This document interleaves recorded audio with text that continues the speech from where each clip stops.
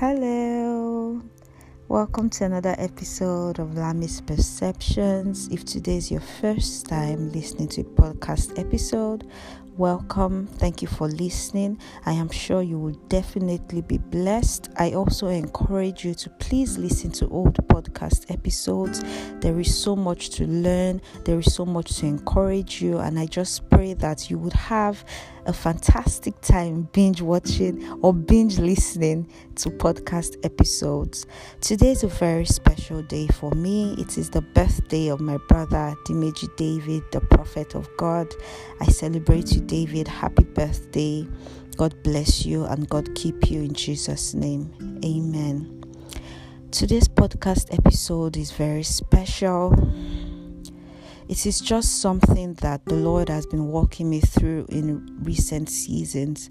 The Lord has been pointing my attention to studying the book of Revelations, and I have just dwelt on that book for a while, and it has just been a reminder to me, and a reminder I want to extend to every single person listening today, that the bridegroom is coming. The bridegroom is coming for his church. The bridegroom is coming for his bride. And woe betide any man who is caught unawares. May the Lord keep us focused, and may we never forget that there is a life beyond what we can see.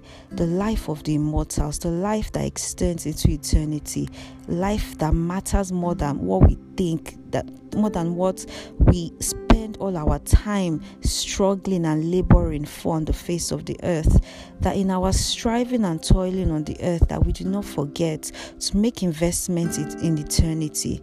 That we do not forget that there is a God, the monarch of Zion, who watches everything we do and who is coming to measure it up with his skill. And woe betide any man whose works are found wanting, whose works are found lacking on that skill.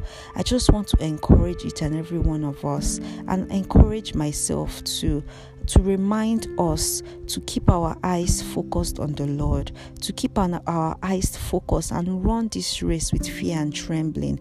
We should run this race not forgetting that the reward at the end is Jesus, and that may we be found wanting, may we not be found wanting to lay hold of that reward in the mighty name of Jesus.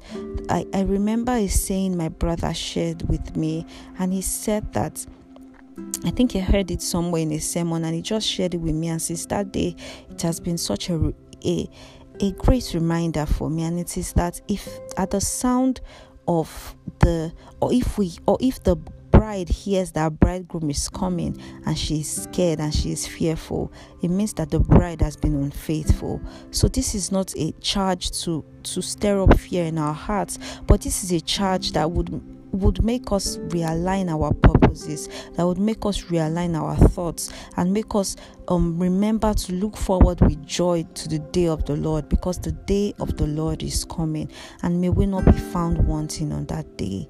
In Jesus' mighty name, amen.